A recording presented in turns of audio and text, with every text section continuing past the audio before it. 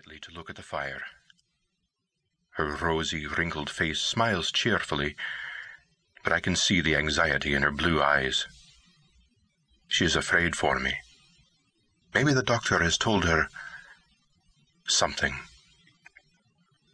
No doubt my days are numbered, so I am minded to tell of it all, of the big stampede, of the treasure trail, of the gold-born city, of those who followed the gold lure into the great white land, of the evil that befell them, of Gary, and of Berna. Perhaps it will comfort me to tell of these things. Tomorrow I will begin. Tonight, leave me to my memories. Berna. I spoke of her last. She rises before me now with her spirit-pale face and her great, troubleful grey eyes, a little tragic figure, ineffably pitiful.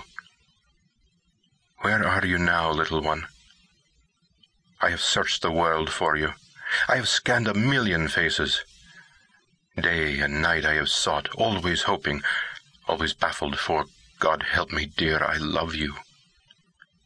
Among that mad, lusting horde you were so weak, so helpless, yet so hungry for love. With the aid of my crutch, I unlatch one of the long windows and step out onto the terrace. From the cavernous dark the snowflakes sting my face.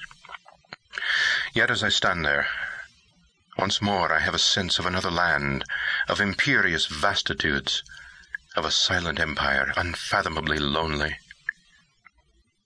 Ghosts. They are all around me. The darkness teems with them, Gary, my brother, among them. Then they all fade and give way to one face. Berna, I love you always.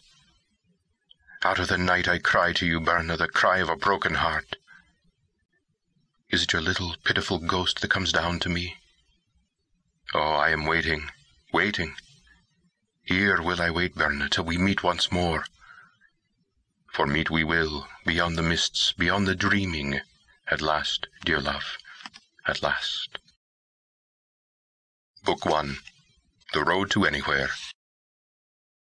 Can you recall, dear comrade, when we tramped God's land together, and we sang the old, old earth song, for our youth was very sweet, when we drank and fought and lusted as we mocked at tie and tether, along the road to anywhere, the wide world at our feet.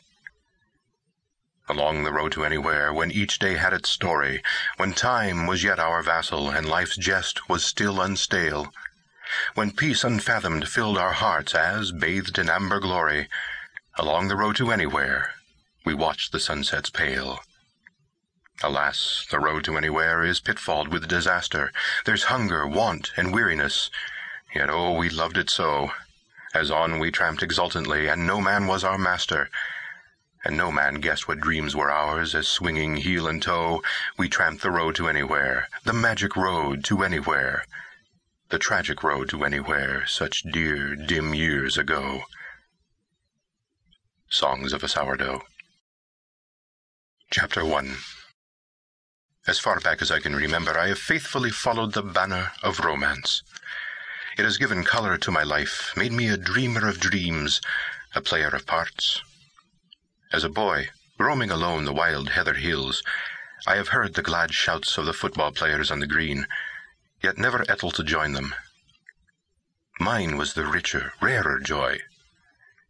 Still can I see myself in those days, a little shy-mannered lad in kilts, bareheaded to the hill breezes, with health-bright cheeks and a soul happed up in dreams.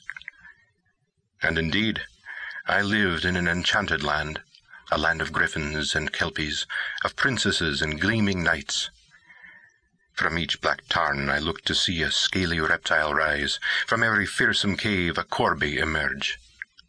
There were green spaces among the heather where the fairies danced, and every scaur in linn had his own familiar spirit. I peopled the good green wood with the wild creatures of my thought, nymph and faun, naiad and dryad, and would have been in no wise surprised to meet in the leafy coolness the great god Pan himself.